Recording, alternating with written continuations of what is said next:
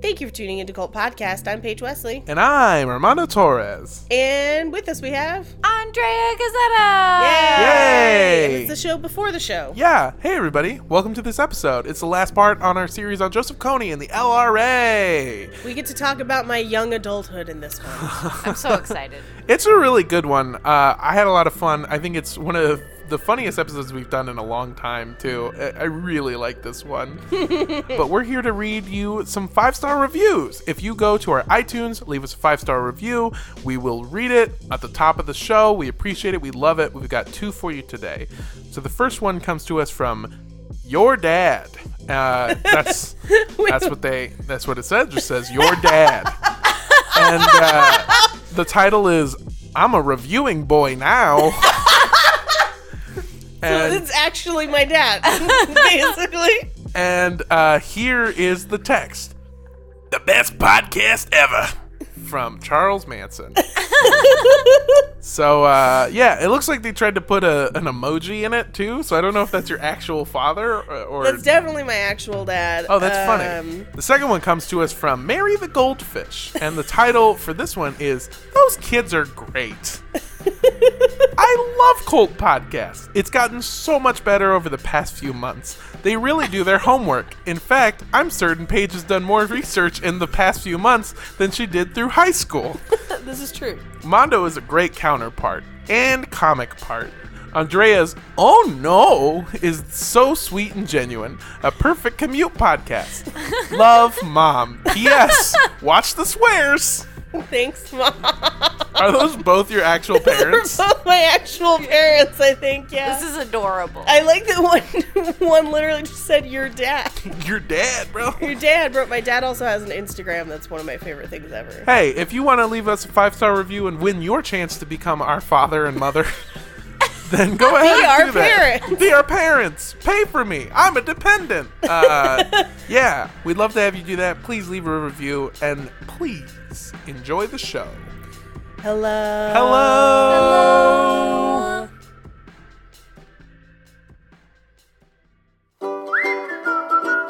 Don't drink the Kool-Aid. For the purposes of this podcast, we define a cult as organizations that rally behind an entity or leader who espouse beliefs outside the norm. Organizations that require physical or monetary sacrifice as a condition of membership. Organizations in which the doctrines followed by the leaders are different than that of the followers. Organizations in which isolation is encouraged either by commune living or by a policy of disconnection from outside relationships. And organizations that actively recruit new members. All cults might have some or all of these traits, and as always, these are our opinions. Thank you for tuning into Cult Podcast. I'm Paige Wesley. And I'm Armando Torres. And with us we have... Andrea Gazzetta! Yay! And it's Armando's week again. Hello! Yes. So good to be back. We're doing Joseph Kony and the LRA Part Trace. Trace. If you need a recap of the last 2 weeks, essentially Uganda bad. Not entirely. Not entirely. Just How the entire... about Uganda has a lot of political unrest. Yeah, I guess I shouldn't just say And the Uganda Galactic bad. Senate has moved to... Those for you nerds out there. Yeah. Look, all I'm saying is Uganda would have been a lot better if they would have never elected Jar Jar Binks to the Senate. Oh, God. So, yeah, the last 2 episodes have been just a history of the political issues in Uganda. I almost said harassment, but straight out just like murder. Yeah, I was going to say, that's pretty rough harassment. Yeah. Being like, yeah, I got assaulted so bad I died. It's like, yeah, that's murder. Excuse me, I want to talk to Uganda's manager. They killed my family. No, God. I'd like a coupon, please. Anyway, Just a coupon? it's just... It's a horrible situation. Yeah, yeah. And the Acholi people have truly been just fucking horribly mistreated by the current president of Uganda. Not to mention the Italian transplants. Yeah, exactly. Little Caesars franchises are popping up all over the map. Luigi. And we covered the history of Joseph Kony and his father, Luigi. And this week, we're going to cover the part that pretty much everyone here knows, which is Kony 2012. Yes. Let me set the scene for you, all right? It's 2012. It's the morning of Monday, March 5th, 2012. You push your neon pink bangs out of your eyes so that you can see that you've got an unread text on your iPhone 4S. It's from your best friend, Ashley. I mean, this is all pretty close, except I did not have an iPhone at the time. Did you have neon pink hair? I did have neon pink hair for a little bit. Damn, Yeah. this okay. is an amalgam of the two of you. This is fantastic. Rar, says Ashley. Lols, did you get a chance, the number 2, see the new YouTube video? Question mark, exclamation point. No, what video? You reply, immediately looking at your Pete Wentz poster. He'd never love you if you missed out on being cool like Ashley. Your oddly small and yet somehow incredibly clunky iPhone buzzes again. Ashley responds simply, Coney 2012. You boot up your desktop computer and fidget with your bright yellow Live Strong bracelet, which will only be cool for a couple more months, by the way. We had them in all different colors that said a bunch of different things. Anyway, you head over to YouTube, and there's no need to even search for it. It's right there on the front page. You click the video, and a 30-minute short film starts playing. A film called Coney 2012, which was uploaded to YouTube by an organization called Invisible Children. In the film, a man named Jason Russell explains to you that a cult leader warlord named Joseph Kony is killing and abducting anyone and everyone in Uganda. And the only way to help is to share the video and spend $30 on a Coney 2012 action kit. And what are you, a monster? No.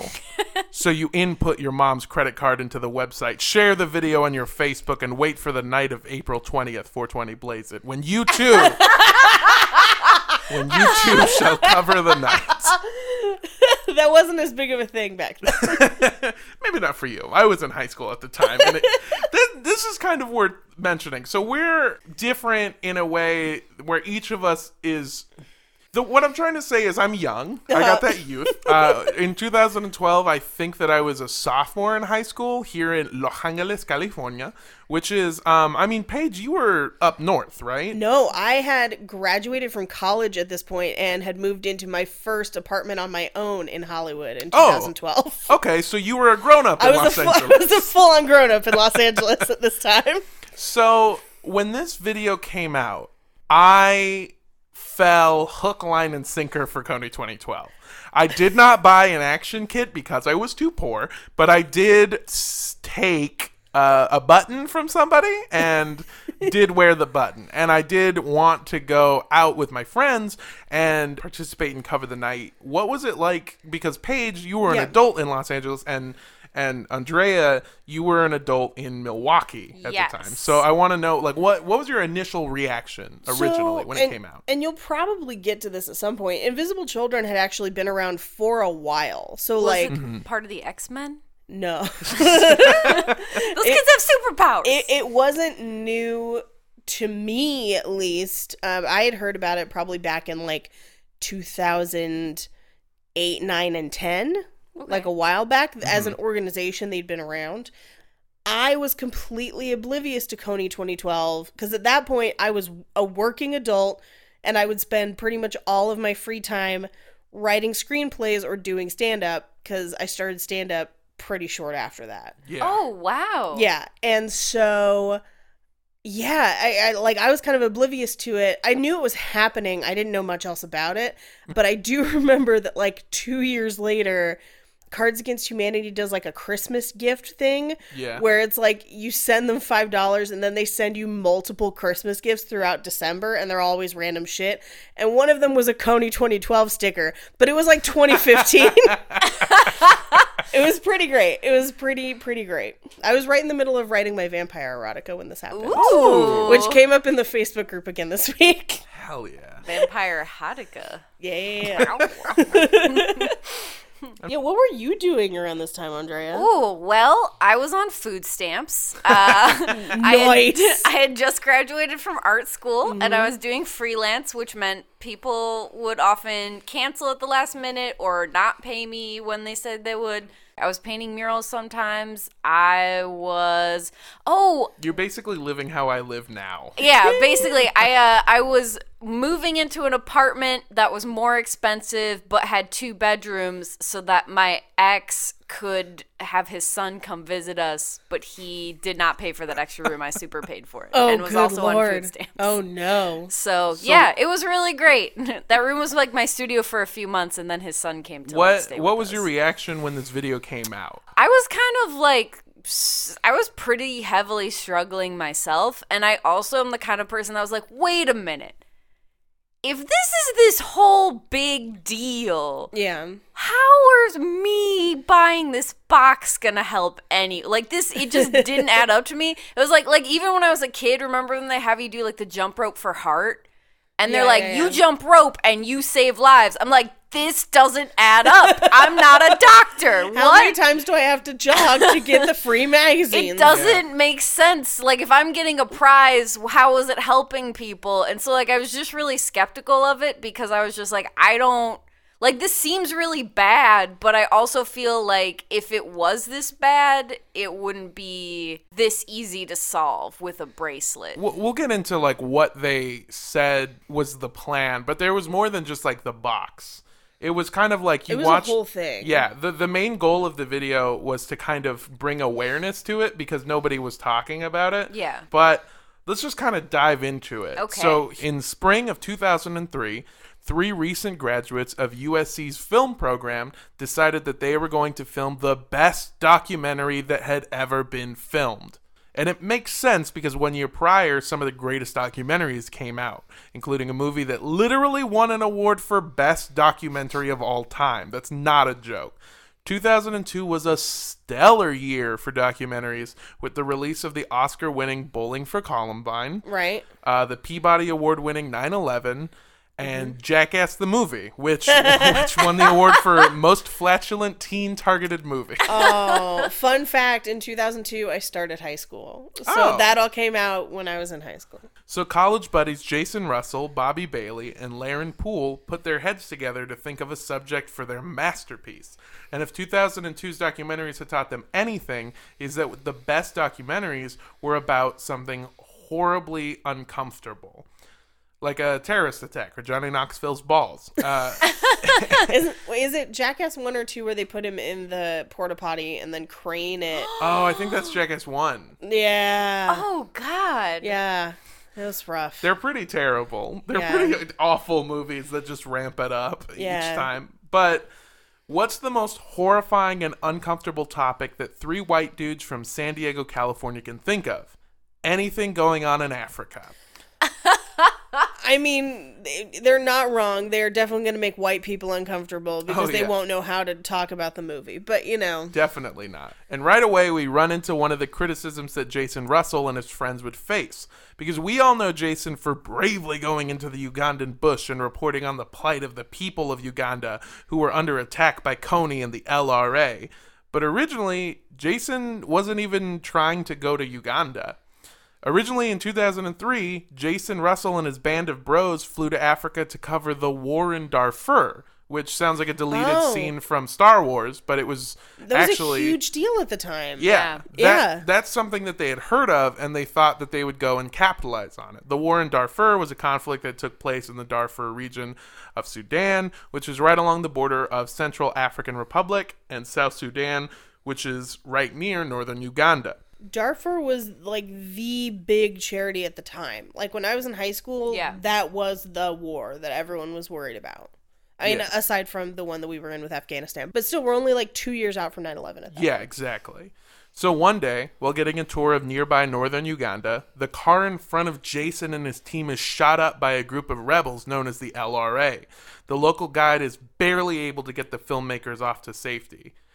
Except here's another criticism of Kony 2012. They exaggerate a lot. Some documentaries stretch the truth for narrative purposes, while Jason Russell was doing fucking yoga with the truth. What happened was, while getting a tour of northern Uganda, his tour guide pulled over to talk to some locals, and the locals tell the tour guide that earlier that day a car was shot by the LRA.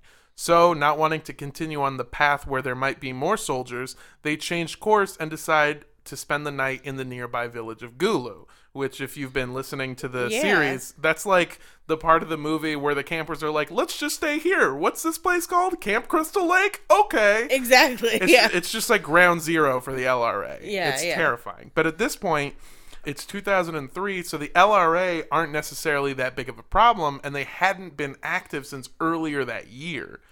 What the group found in Gulu was overwhelming to them. In the center of the major village, children from surrounding villages were taken every night to avoid being abducted.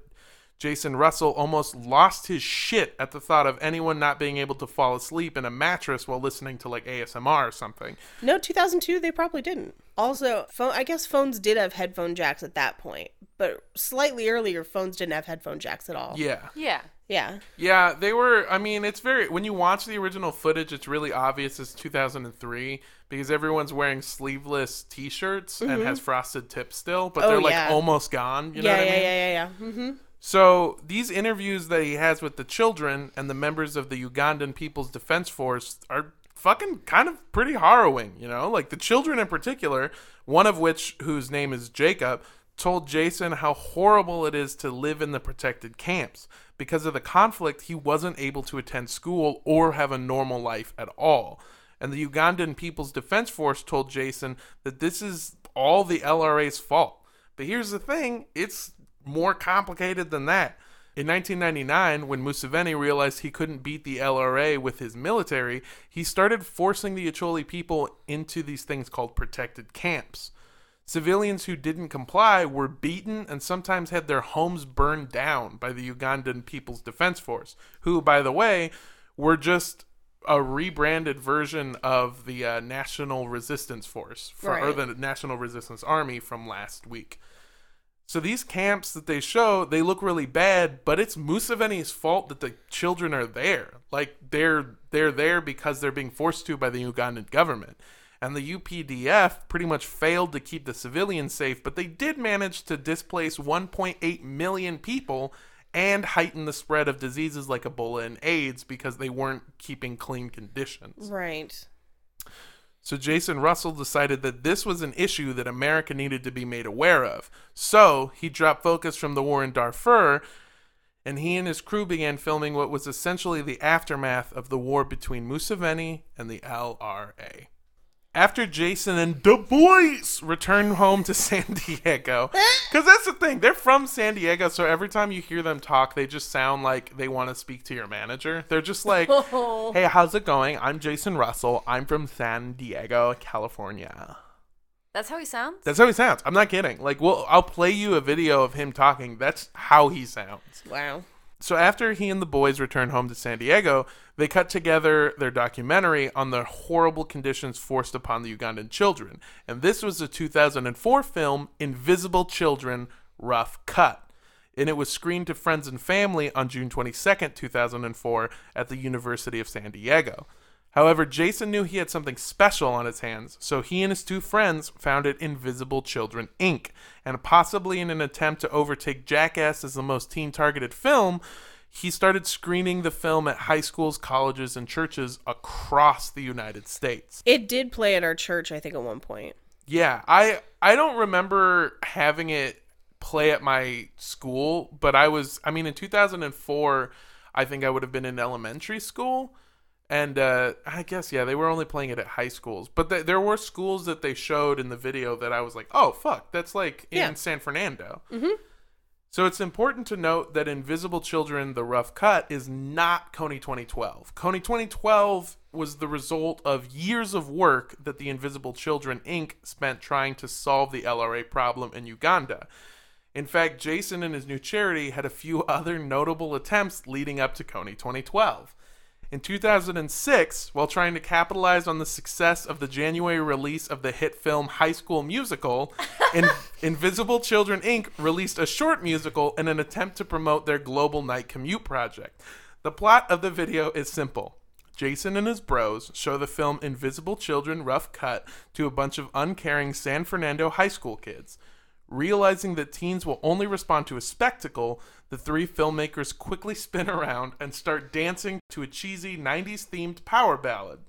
Then, after literally flying across the gym, they start zapping the students with lasers, transforming them into 80s-style cool kids. What? Who joined the Invisible Children in singing about why you should join them on April 29th, 2006 for their global night commute. By the way, I found this out, the The video component for this, like the musical, it was directed by John M. Chu, who's the director for the movie Crazy Rich Asians. No, what? Yeah, John M. Chu, the director for Crazy Rich Asians, is the director of this High School Musical ripoff.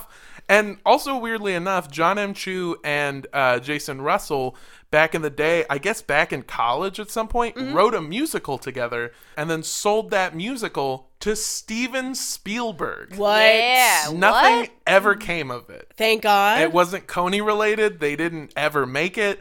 My leading guess is that Steven Spielberg read it and then bought it to take it off the market. But Just like, this needs to never be seen. Yeah.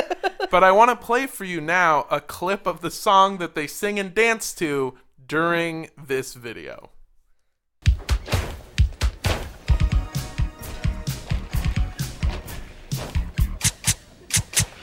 We're on a mission, put Uganda deep inside your mind. It needs attention and a dance to make it sparkle and shine.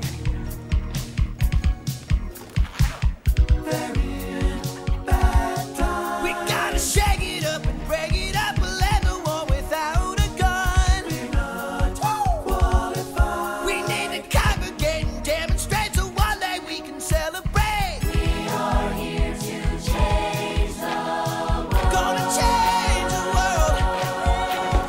We are here to change the world. Gonna change the world. Whoa.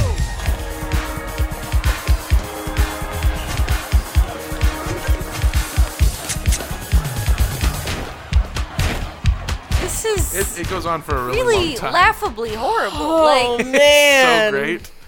What I really want to see is Jason Russell featuring Museveni. That's what I really want. What I think is hilarious is that before we started that video, you were like, 80s. They turned to like 80s rockers. No, that was just the clothing in like 2004 to 2006. yeah. It looks pretty goddamn wild. It was very bright. We loved the 80s at the time. So it makes sense that you would think it was the 80s, but no, that's just what we looked like. In 2007, after hearing about Invisible Children Inc., the band Fall Out Boy decided to fly to northern Uganda to film a music video for one of their songs, and the plot focused on the lives of two children from Uganda who fall in love. But one night, in a raid by the LRA, the boy character is taken, and in a long, music-free portion of the video, the boy escapes and makes his way back to the girl. When he arrives home, the music starts playing again, and the video ends with a message explaining the mission of Invisible Children Inc. And the name of that song was I'm Like a Lawyer with the Way I'm Always Trying to Get You Off, and then in parentheses, me and you. It is a good song, first of all. What? It is- is a good song. The most inappropriate title for a song trying to get attention to Uganda. Yeah, he once was notorious for bad titles, but Yeah. so I, at the time, 2007, was in college. I had finished my first year of college, and my friend and I went to see Fall Out Boy, and they played the movie live in concert. Oh, they played I'm Like a Lawyer with the Way I'm Always Trying to Get You Off, and then parentheses, me and you? Yeah, so they would play it with the video behind them, and they would play it live and then stop for the part of the video that had no music. Oh, Yeah. You God. would watch it, and then they'd continue playing the song. Yeah, it's the thing It's is very real. the music video for I'm Like a Lawyer with the Ways I'm Always Trying to Get You Off, and then in parentheses, me and you. It's such an amazing piece of art. The one thing I will say that is really good is I read up on it, and as Yeah. much as I want to make fun of the video for I'm Like a Lawyer with the Ways I'm Always Trying to Get You Off, and then in parentheses, me and you. Play the damn song. It's a good song. All right. Here's a clip.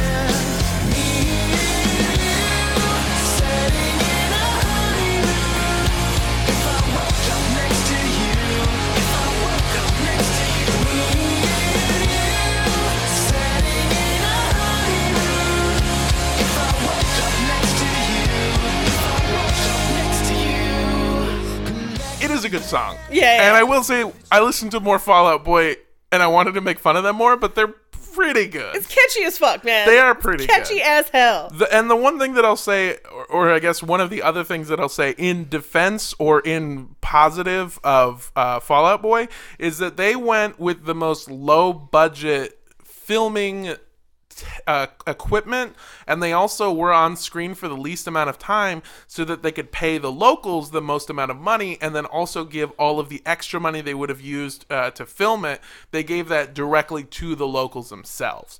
So it was a really good thing for them to do. Right.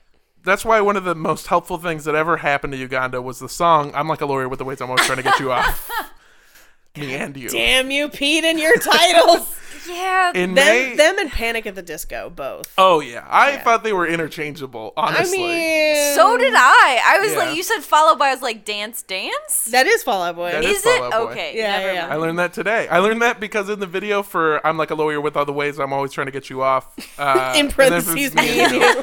There's one of the scenes is all the people in a village of Uganda huddled around a TV watching the video for Dance Dance. And I love the implication being that the most popular band in Uganda is Fall Out Boy. To be fair, at the time, like literally a year or two later, pretty much the most popular band in the world for like 2 seconds was Fall Out Boy.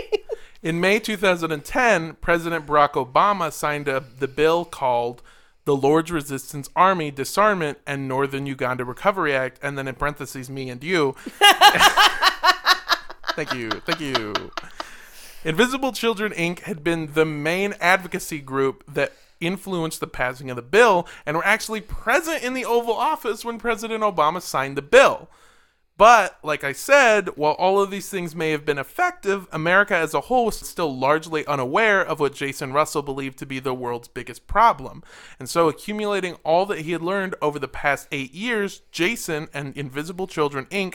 set out to create their biggest campaign yet.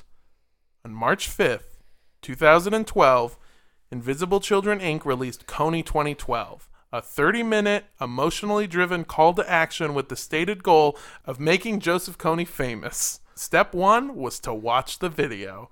Step 2 was to buy a Kony 2012 action kit. Step 3 was to participate in Invisible Children's next global event, Cover the Night. So let's kind of break it down. Step 1, make Kony famous. Boy, was that a success. Yeah, you weren't shit if you didn't have that Kony 2012 sticker. Yeah.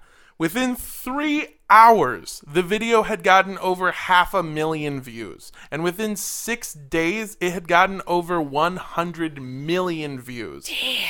Time magazine called it the most viral video in the history of the world. Which is not saying, I mean, at that point. At that time, yeah. Because it was up against Avril Lavigne's song Girlfriend as like the most watched video at the time. Yeah. On Facebook, it got 1.4 million likes. On Twitter, over 4 million people hashtagged Kony 2012. Celebrities like Rihanna, Oprah, and even Ryan Seacrest shared the video. Because at the time, you weren't shit if Ryan Seacrest didn't know you existed. This is true.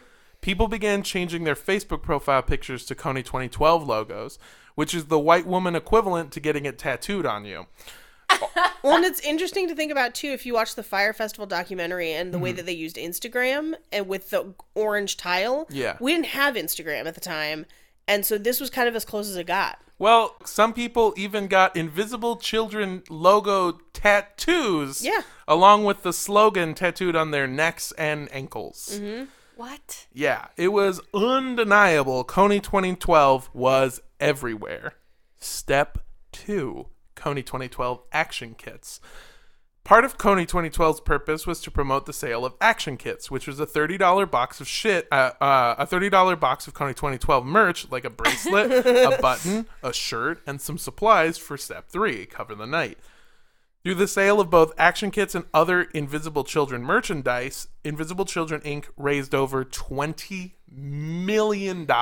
You could also buy Invisible Children DVDs to send to people. In the month of March, Invisible Children Incorporated raised more money than any other charity. March 8th, 3 days after that, is International Women's Day, and they were very unhappy with the timing that was chosen because International Women's Day is like the main day that people donate to their charity. I forget what charity it is. Oh, that women charity. Yeah. Probably Susan G. Komen. Which also, Google that shit. All charities. Before Google you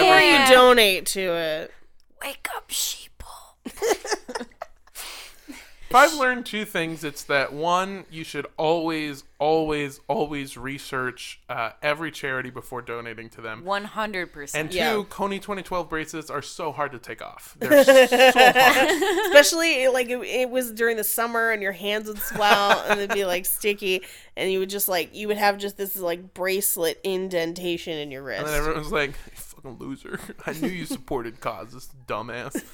Were they like the rubber Livestrong? They had, so they were like twine and rope with like a metal, like kind of pendant thing. That Okay. was their main one, but they also did another thing where one of their main campaigns when they were like doing the whole shit with Pete Wentz, it was like called Bracelet Day or something, where you like made bracelets the traditional Acholi way. They did a lot with bracelets. Bracelets were the shit back in the day. Yeah. And I blame raves.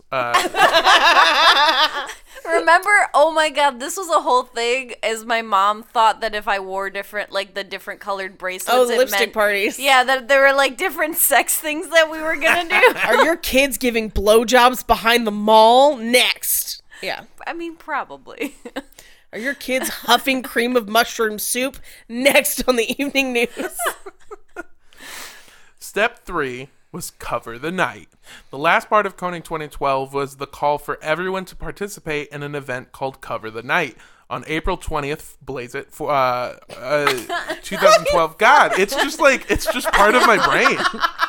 I don't know what it is. On 420 Blaze It, 2012. Where'd you get that joint? Where did it come from? Every time he says blaze it, it's inside. This is California. Blaze It. Invisible Children Inc. wanted you and all of your closest friends who also bought the Kony 2012 action kit to put up posters in your hometown. And with all of the unstoppable hype coming from the world's most viral video, 420 Blaze It was set to be the biggest and most participated in social events around the world. It was official. Kony 2012 was the best online campaign in the history of the internet. However, on March 6, 2012, the criticism started rolling in. See, all the things that Invisible Children Incorporated had done, like the musical in 2006, the Fall Out Boy video in 2007, Bracelet Day somewhere in 2008, the Help Uganda Act, and then in parentheses, Me and You of 2010, even Kony 2012, all of it was a good attempt to help out. But Kony and the LRA had left Uganda in 2006. Kony 2012's battle cry of Get Joseph Kony and Save Uganda was for the most part already done. They didn't live in Uganda and hadn't been present since 2003. And that's where all their footage is from too, right? Yeah. Like they just use the same footage. They just used the same footage. In fact, they were there for the peace talks, I believe, and right after the peace talks in Juba was right when the LRA just dipped. So they knew that the LRA was no longer in Uganda. It wasn't like bad information. Everyone who was familiar with it knew it. Secondly was the issue of funds. Officially, Invisible Children's plan to stop Joseph Kony was to set up programs in Uganda to better the lives of civilians and ex-LRA soldiers and to fund the Ugandan military as well as have the U.S. train and arm them. Ooh. Well, if you've learned anything from the previous two episodes, it's that President Museveni and the Uganda People's Defense Force aren't exactly the ones you should strengthen. Not only did Yoweri Museveni commit what people are calling a genocide of the Acholi people, and rightfully so, but a foreign country coming over to fund and train a military group is exactly the origin story of the fucking LRA. Yeah. It's literally what happened to begin with. There's also a bunch of criticism coming at Jason Russell about him as a person. Like, why did you include yourself and your son in the video? It made Kony famous, sure, but it also made both of you wildly famous, too. Did he purposefully choose 3 days before International Women's Day to launch the campaign because annual donations were way less, but he capitalized on people that were already willing to give to something? Also, one of the biggest criticisms was he gay? Because this was a question that he had to answer in every interview where people were like, a lot of people were like, so you're gay though, right? And he's like, no, I just do musicals and believe in a cause. I'm just from San Diego. That's why I talk like this. Everyone from San Diego talks like this, which is true. That's been my experience. Yeah, I don't think he's gay if he says he's not gay, and also it doesn't matter. But it was like one of those things. Yeah, there's nothing to do with this. Yeah, but it was one of those things where like he was starting to get real upset, validly so, when people kept bringing up his sexuality when he was just trying to focus on doing this like charity work. So on one side, you've got a bunch of rational people who are fact-checking a video that is essentially an emotional-driven, exaggerated, and also way oversimplified call to action. And on the other side, you've got a bunch of Kony 2012 fanatics who believe that Jason is the promised one who will solve the Kony 2012 issue, or I guess just the Kony issue in general. This is a quote from Jason Russell on the pressure coming from both sides. On one hand, there was Bono saying I deserve an Oscar, and Oprah wants to fill stadiums for me, and Ryan Seacrest wants me to be on American Idol, because, by the way, you weren't shit if Ryan Seacrest didn't know you existed.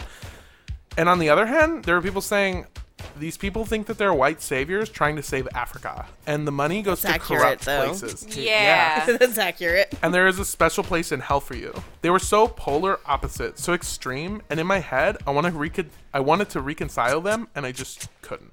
Reconcile? Yeah, but I did it in his accent. Oh, okay. You could just read that. You know? Yeah, that's how he sounds, though. When you listen to him talk, he always sounds like he's, like, 5 minutes away from coming. He just sounds like he's just right about to either just orgasm or catch the sweetest wave. That's exactly. I was like, he sounds like he's about to catch a wave. Yeah. Just like, I was paddling out, and then a curl, bro. Like that. Well, to be fair, being somebody that lived in San Diego for 2 years, catching a wave is also what we San Diegans call coming. So that's why we surf so much. No. It is Very frothy. It is. Oh, Jesus. There's seaweed in this one. It's so salty. Kelp. Seaweed. Swim it. Oh. Like blaze it. 420. 420 swim it. 420. Yeah, there is that argument of like the white savior coming over to save Uganda, because one of the pictures that circulated the most was them posing with like a rocket launcher and like an automatic, I think it was like an AK-47. They're posing with these weapons with the Ugandan People's Defense Force and the Sudanese People's Liberation Army, which are two arguably terrorist groups almost. Yeah. They're government funded, but they still have committed horrible war atrocities. And these are the people where he's like, we should arm them and give them everything they need to take down this rebel scum. And it's like, yeah, but you're kind of just calling for people to like fund a dictator almost. Yeah. Well, Dictator. Somebody call Pete Wentz. dictator sounds like a baked potato snack food. Like, And like I was a just new picturing a iteration. dick that looked like a baked potato, Yeah. and I was like, what's wrong with that thing? I think there's something really interesting about, like, when they're like, oh, it's oversimplified. It's like, you explained it to a child and used that metaphor to explain it to adults. Like, Yeah. Yeah. there. I mean, even the whole video, the way that it's set up is like, my kid gets it. It's like, your kid understands the atrocities in Uganda. You're a horrible father. Why are you giving him nightmares? Like, what? And then the kid's just like, "Whoa!" That's what it's like. It's this terrible, like, way too oversimplified message that didn't cover. He didn't do. Have the audacity of this man to not do 2 episodes previously to this one? What a dick! Should have had his own podcast. For real though. Also, no shade on Pete Wentz's dick. It's not a bad dick. No shade on Pete Wentz's dick was why the dick pic looked so bad.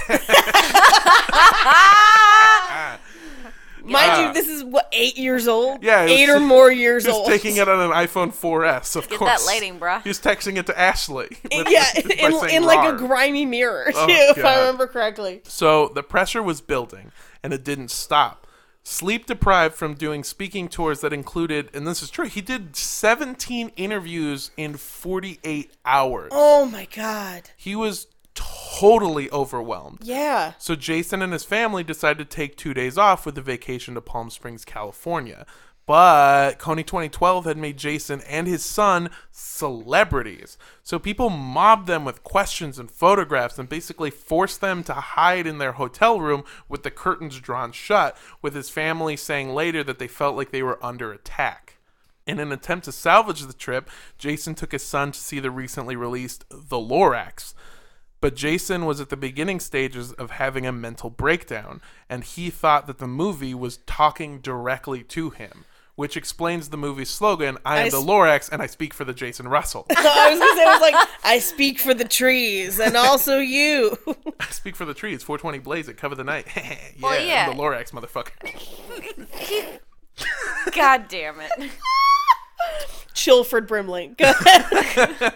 What are the name of the trees in the lyrics? The fluffer? Oh, The fluffers? No.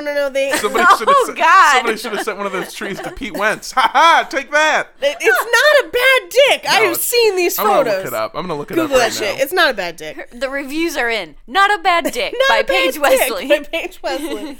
They're the. I want to say. I can't find a picture of his dick directly, but I can find a picture of him holding one of his own CDs in front of his dick.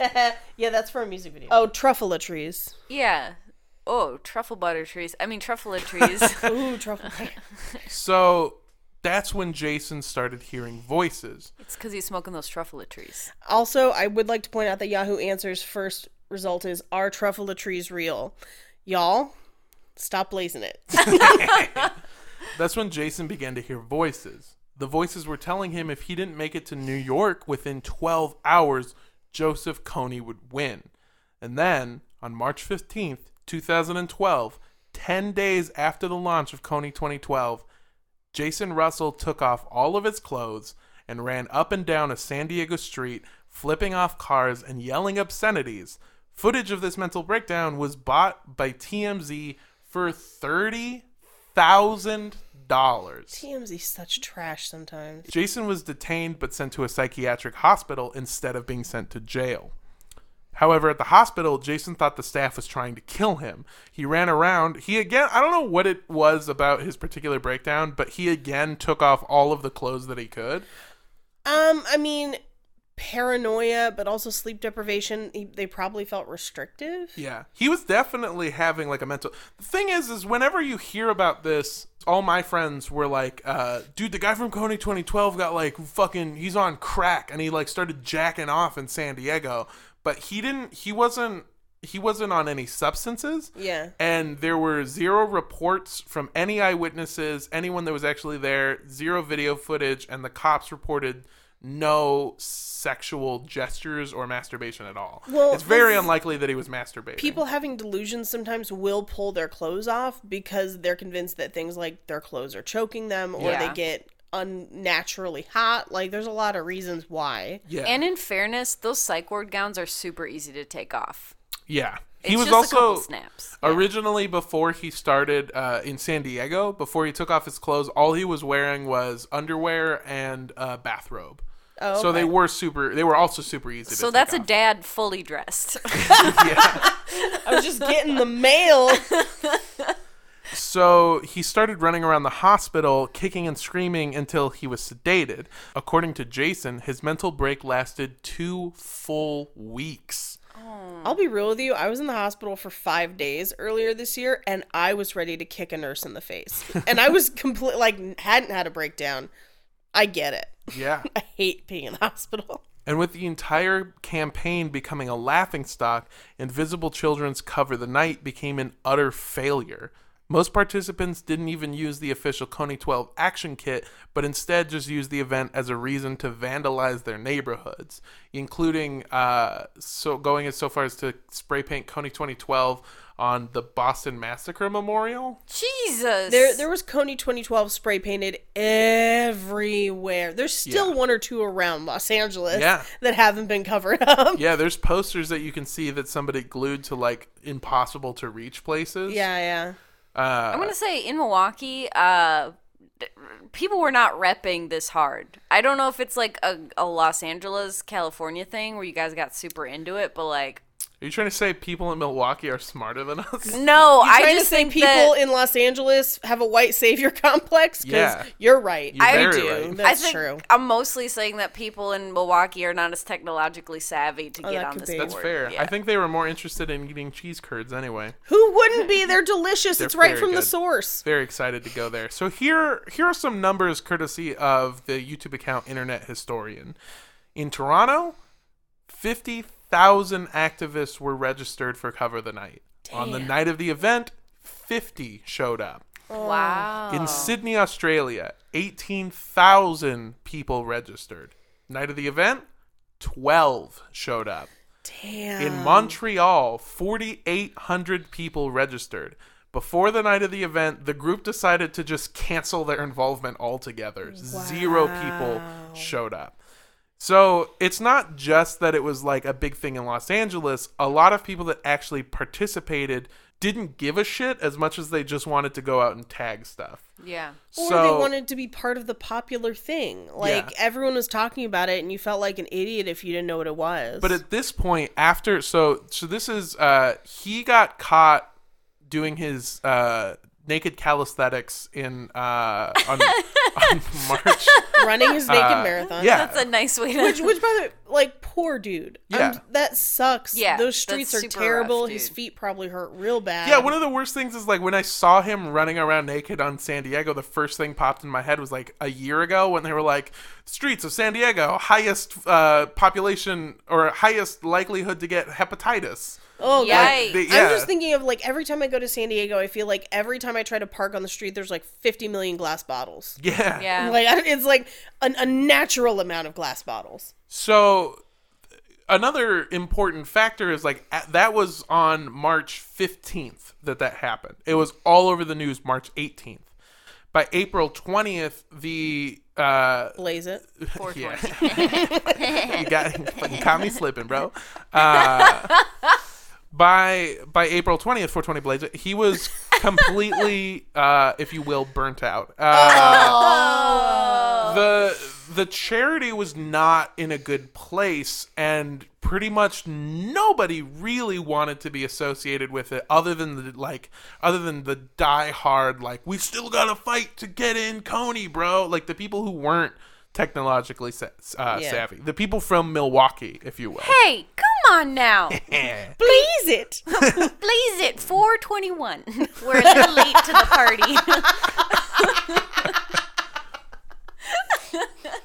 So, in 1 month, Jason Russell went from being the most recognized person in America, the creator of the world's most viral video, to being one of the most memorable laughingstocks in internet history.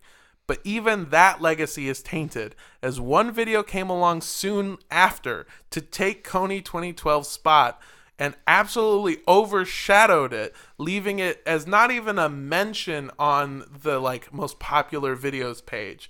That video that came along and took its place, Gangnam Style. Oh, shit. I do remember Gangnam Style. Dancing like a fucking horse was my more important God. than Coney 12 at the end of the year. My sister, to this day, is convinced that Psy has swagger. And I feel like we talked about this with Marie on an episode, and she was very confused. I love how he tried to like do a second video and like it just He has people were like, many "What?" videos. Yeah. I've seen all of them. He Yeah, had a song with like Snoop Dogg. That's the thing, is that like he's no longer a hit, but after Gangnam Style came out, he had like 3 hit songs that were also hit videos too. Well, here's the thing. It's like he's not a hit here. He's a mega hit overseas. oh yeah. Oh yeah. He is huge. Yeah, he was. That's the thing that you have to realize is Gangnam Style was a song from South Korea. It wasn't made for us. And Right. he had hits before that. Like, he was Yeah. already Oh popular yeah, over there. in Korea, but Yeah. I'd say like here people are like that was funny. That's funny. What's Justin Timberlake up to? What's Ja Rule doing? In 2017, Uganda declared that the LRA no longer posed a threat and ended its search for Joseph Kony. Joseph Kony is believed to be somewhere in either the Congo, the Central African Republic, or South Sudan, and they're not really paying attention because homeboy is gonna die pretty soon. That's true. He old as hell right now. How old is he? He's over 50, which is way That's not It's that not- old, but like, you know, He's it's an Army 50. Yeah. Yeah. That's the thing is that Damn. he's an Army 50. He's got type 2 diabetes. Oh my He's God. got stomach They'll get ulcers. ya. And he has no supply of insulin because he's hiding in the middle of the fucking African jungle. Yeah, seizure, it can cause seizures, or, I mean, depending on what he's eating, he could, you know, maybe survive. It'll depend on the type of type 2. Type 2 diabetes is a multifaceted animal that we all will grapple with someday. Yeah, you just also got to remember that this is a man who thinks he's Jesus. So he's He's probably only not eating going to... bread and fish. He's dead. Dude Dead is within a dead. week. He keeps turning all the water into wine. You're not supposed to drink on diabetes. Yeah. One of the like kind of saddest quotes that I read from him was this phrase that like, oh, so when I was doing research, all these people started pointing this thing where they were like, Joseph Kony, read about the man who compared himself to Hitler. And I was like, what? So I was like, well, what the fuck is this all about? So I like dive into it. And what he said was, at this point, he can't let himself be taken, because if he's taken, whatever they do to him is worse than death. So when they come for him, he's going to kill himself like Hitler. Oh, you mean the man who escaped to South America? Yeah. Well, this is a man who thinks he's Jesus, so I don't think that he's too kept up on history. Jesus, a man who turned himself in. And ran off to Argentina. He's hanging out with Hitler. Jesus is still No. alive. Yeah. Oh God. That's Hitler's just hanging out with Jesus, being like, you know, for a Jew, you're not that bad. Oh, they would never hang out. They have nothing in common. Get out of here. You like bread and fish too? You've got to meet my friend Kony. I don't know what this accent is. It's fucking terrible. Yeah. The phrase that he said, though, that really made me like, oh, fuck, that's kind of depressing, is he said, one day the world is going to wake up and realize that I've been dead for a very long time. And he's just kind of implying that, like, the way things are going and the way things are, he's basically already dead. Yeah. So that was the other thing, is that like the peace talks that Invisible Children kept trying to make come through, they were just funding him so he could go on longer. When they were saying that we should give all the money to the Ugandan military, they're funding people who committed genocide. Right. He's also like, they lied about a bunch of facts, they oversimplified, they made all this shit that it was like, you gotta research the things before you give money to them. But it's not to say they didn't do nothing. They did do a lot of good things. They had a lot of programs that were really, really good. They built schools there. They gave them clean water. They gave them clothes. They set up a radio station that would basically broadcast where the LRA was active in areas where they still were so you active. could avoid them. So you could avoid them. I'm just imagining that app for like breakups with your ex. Oh, just avoid them? He's just like, oh, they're here. Oh, I guess See, that's what Facebook I was is. just imagining morning DJs. Yeah. Just like, hey, Kony is on the left side today. You're going to want to steer clear. How's traffic on the 5? I'm telling you, Ken, it's lions and tigers out here. All right, coming up next, we're going to deliver roses to somebody and pretend they're cheating. They also did something else that I thought was really interesting, which was this intricate series of ways to implement people that had joined the LRA back into like regular society. Oh, to reintegrate people. So what Yeah. they would do is Take away their machetes. Give that to me. Thank you. they would like I think it was like every week they would push out thousands of copies of biodegradable, I guess, which is just paper, really. I guess you didn't have to say that, but they would push out these flyers from a plane in areas where the LRA units were supposed to be. And if the wind would pick them up, they would travel, these people would get the flyers, and it would tell them where they had to tune in to hear where in their area they should go to escape. And then when their leaders were asleep, they would escape, go there, and then when they got there, they would be immediately driven as far away from possible. And then after like a cooling off period, they would be reintegrated into their society. Interesting. Yeah. I'm just imagining these flyers falling from the sky and like gazelle like jumping around with them stuck on their antlers. It's just like they're littering. I'm just picturing people in the desert just like, thank God, toilet paper. Oh, finally. I Why like is this all in English? I like that the two best ways to get the LRA soldiers away from their home is radios and thousands of flyers. They're basically just using techniques that DJs have found out for years. Come to my show! What if it was just a confetti cannon? What if it was just a pop-up show? Oh. They're club promoters for a better life. Oh. But yeah, so the whole thing is Kony 2012 was a propaganda, an American filmed propaganda. It was just kind of like, hey, we don't really understand this as well as we would like to, but we're fully gonna fucking go with it. There's footage of Jason Russell finding out about the car they got attacked. Which, by the way, they always say we saw the car getting shot up, like that instigating thing. They didn't. There's footage that they released of them finding out about the car, and they go to a soldier. They go to one of the Ugandan soldiers, and he goes, so what happened? And he goes, the car was shot up. And he goes, shut up, what do you mean? And the soldier gives him this weird look, and he goes, like, he took a gun, and he shot at the car. And Jason just goes, I can't believe something like this happened. And the Ugandan soldier... What, has he never been to South Central? Yeah, Come on now. And the Ugandan soldier just goes, okay, I can. It's just like, yeah, dude. Like, of course. Ice Cube has been singing songs about this for years. Yeah. And that's the fucked up part is USC is right next to South Central, too. I know. That's what's blowing. I'm like, he didn't even have to use his AK. That's what made it a good day. Like, come on, dude. You had to. If you lived on campus at USC, you heard at least one drive-by. There's no way you didn't. Even now, you hear them, car speeding by, and somebody throws something out the window and goes, I'm your Postmate. This is a food drive-by. It's Thai food. Please don't shoot me. 5 stars, please. Come out and pick it up. I'm not slowing down in this neighborhood.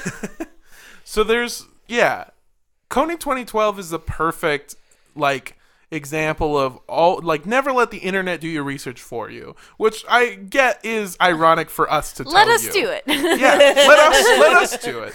I know that's like, it's fine for us to come from this world of like, this is our job. Like, we read a lot, and the whole. I mean, on one hand, don't let the internet do your research for you, but definitely use the internet to research shit. Yeah. And also use your things to do facts. The reason so on this episode we haven't really been providing sources because the sources come from an amalgam of like the footage that they filmed, interviews from Museveni, from rare interviews with Kony himself, articles, interviews, a whole series of different books. Like so many things that I'll post them on our Facebook page, but they're like listing them out for each episode would roughly be about like 10 minutes. Yeah. There's just so many sources and so many things that I had to go through and also to translate and then like interpret what they actually meant. And remember too, a lot of this, especially this episode currently, is stuff that we lived through. Yeah. Yeah. That's a little weird. Yeah. Yeah. It's all I stuff. was at that Fall Out Boy concert. I think if I've learned anything, it's always be suspicious. Always be like a lawyer with the way that I'm trying to get you off. Parentheses, me and you. That's what the ABCs of interneting it is. A, always, B, C, like suspicious. C suspicious. C suspicious, say suspicious. And then in parentheses, me and you. Yeah, that's all I mean. This episode, if it's taught you anything, is just like fucking don't trust anyone for what they say. Always read stuff. Because that was the thing is like right when Kony 2012 came out, I was like, fuck yeah, dude. We got to stop this Kony guy, bro. We got to stop evil Carl Weathers, dude. Like, we He really... does look like evil Carl Weathers. Yeah, he really... That was another thing is that people would post pictures of Carl Weathers in Predator. And then they would be like, gotta stop, or they would go the other way and they'd be like, I love this man, and then Kony 2012 people would be like, bro, fuck you, dude, and then other people would be like, you're racist, dude. It's Carl Weathers. I told you about the time I met Carl Weathers, right? Yeah. What? And he offered you acting classes and told you how to make a good stew. No, that was Arrested Development. Yeah. No, when I worked at Sur La Table, he came in and shopped with us and was incredibly nice. He was like the nicest dude ever. He has giant hands. Yeah. I'm Huge sure he hands. does. He's a big guy. He's a big dude. Yeah. He was the guy, he's one of the only people I've ever seen that did an arm thing with Arnold Schwarzenegger. I was like, Jesus! Yeah. He was asking about cooking classes for him and his lover. Ooh. I bet he said lover, too. He's He cool did like say that. lover. Oh, fuck. That's He was so like, cool. I'm taking her to Paris. And I was just like, can I date you, Carl Weathers? Because, damn, all right. I want to fuck Carl Weathers. Dude, he was awesome. No, I want to get fucked by Carl Weathers. No one fucks Carl Weathers. Carl Weathers fucks you. You don't know what Carl Weathers likes. Oh. He is a sensitive man. Yeah, he's like a lawyer with all the ways he's always getting you off. And then in parentheses, you and Carl Weathers. Yeah, so, I mean, the most important thing, do your research. The second most important thing are national parks. Listen to Fall Out Boy. Hey, yeah. Third, listen to Fall Out Boy. Fourth, listen to Fall Out Boy in national parks. Yeah. What's the best way to help national parks and the easiest way to also hurt Fall Out Boy? Throw money on a fire. No. Throw money at Open Skies Trading Company. Yay. Because you're not giving it to Fall Out Boy. We should ask Alex if he likes Fall Out Boy. I like Fall Out Boy, but still our national parks take precedence. Yeah. Our national parks are this lovely, lovely patch of stuff. I was going to say they're all woods, but then I realized there's some that are like just pure desert. Yeah, just yeah, pure yeah. nothing. Those are the rave ones. Yeah. That's look at all my bracelets, bro. Coney 2012, live strong, bro. Blaze it. Blaze it. Is this a sex party? You have a red bracelet? I think it means it's a sex party. I'm calling my mother. What does the green bracelet mean? Andrea, you've got green and purple. What? How did we raise you? My daughter's a rainbow hooer.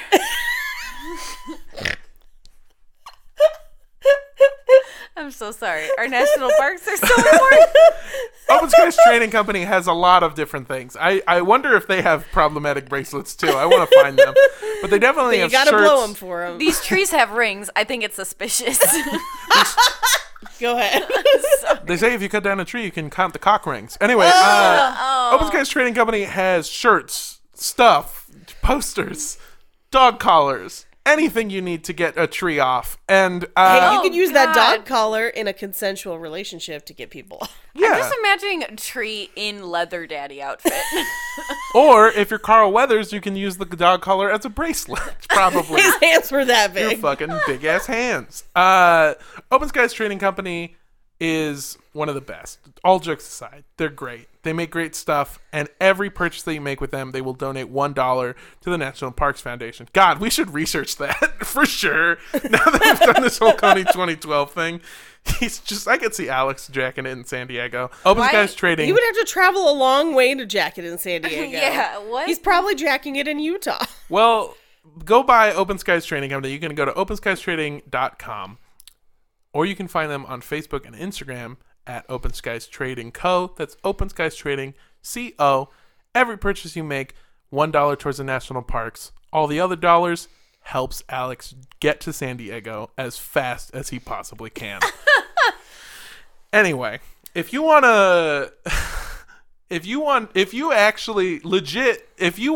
blaze it with me on the upcoming 420 Blaze It, then you can find out where I'll be. I think I'll be in Milwaukee. We're going to be in Milwaukee on 420. Oh no, the one place I can't blaze it. You're going to have to blaze it on 421. I'm sure we can procure some things. It'll be Yeah. fun.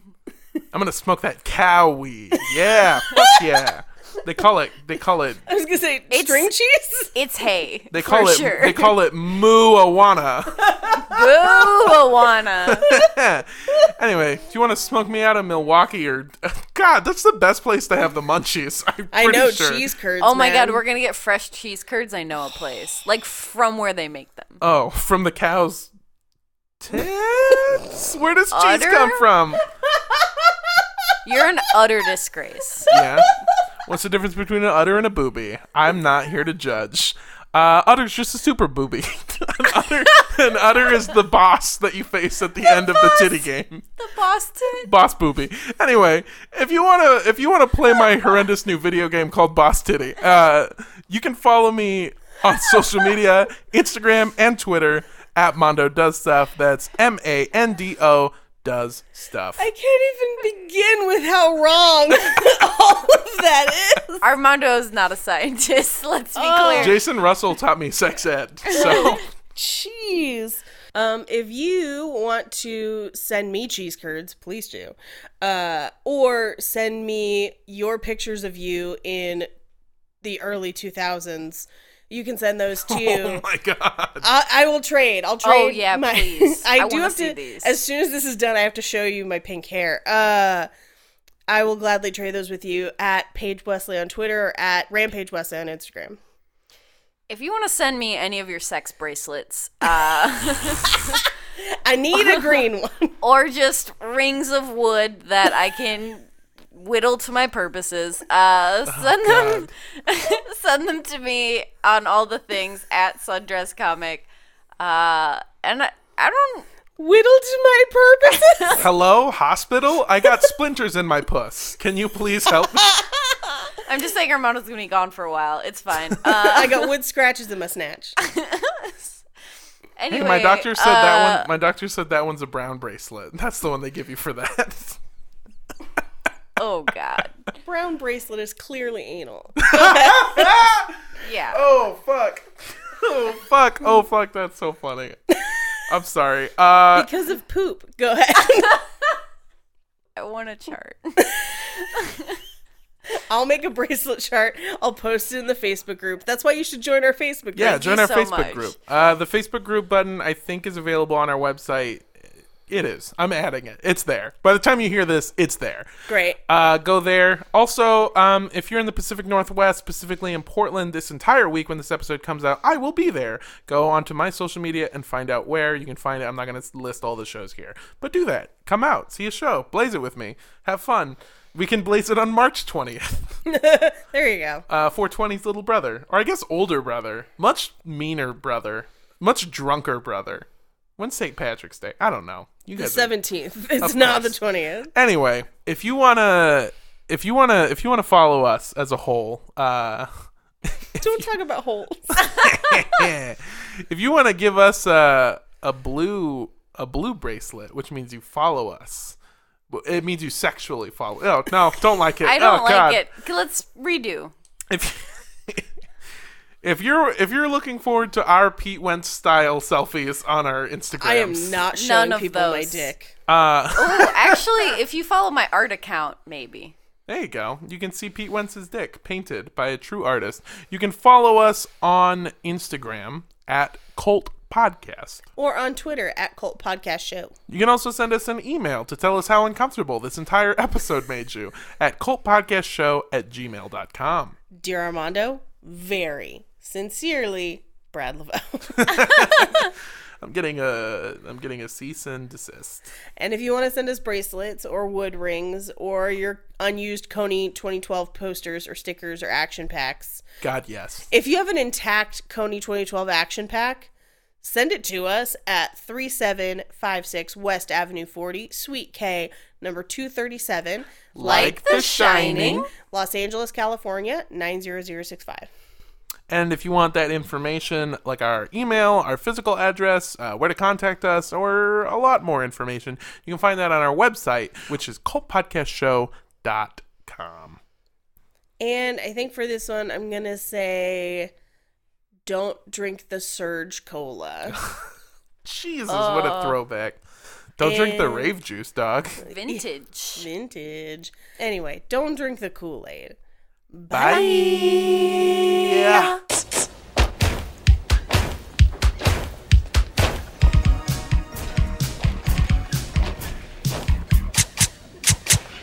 We're on a mission, put Uganda deep inside your mind. It needs attention and a dance to make it sparkle and shine. Very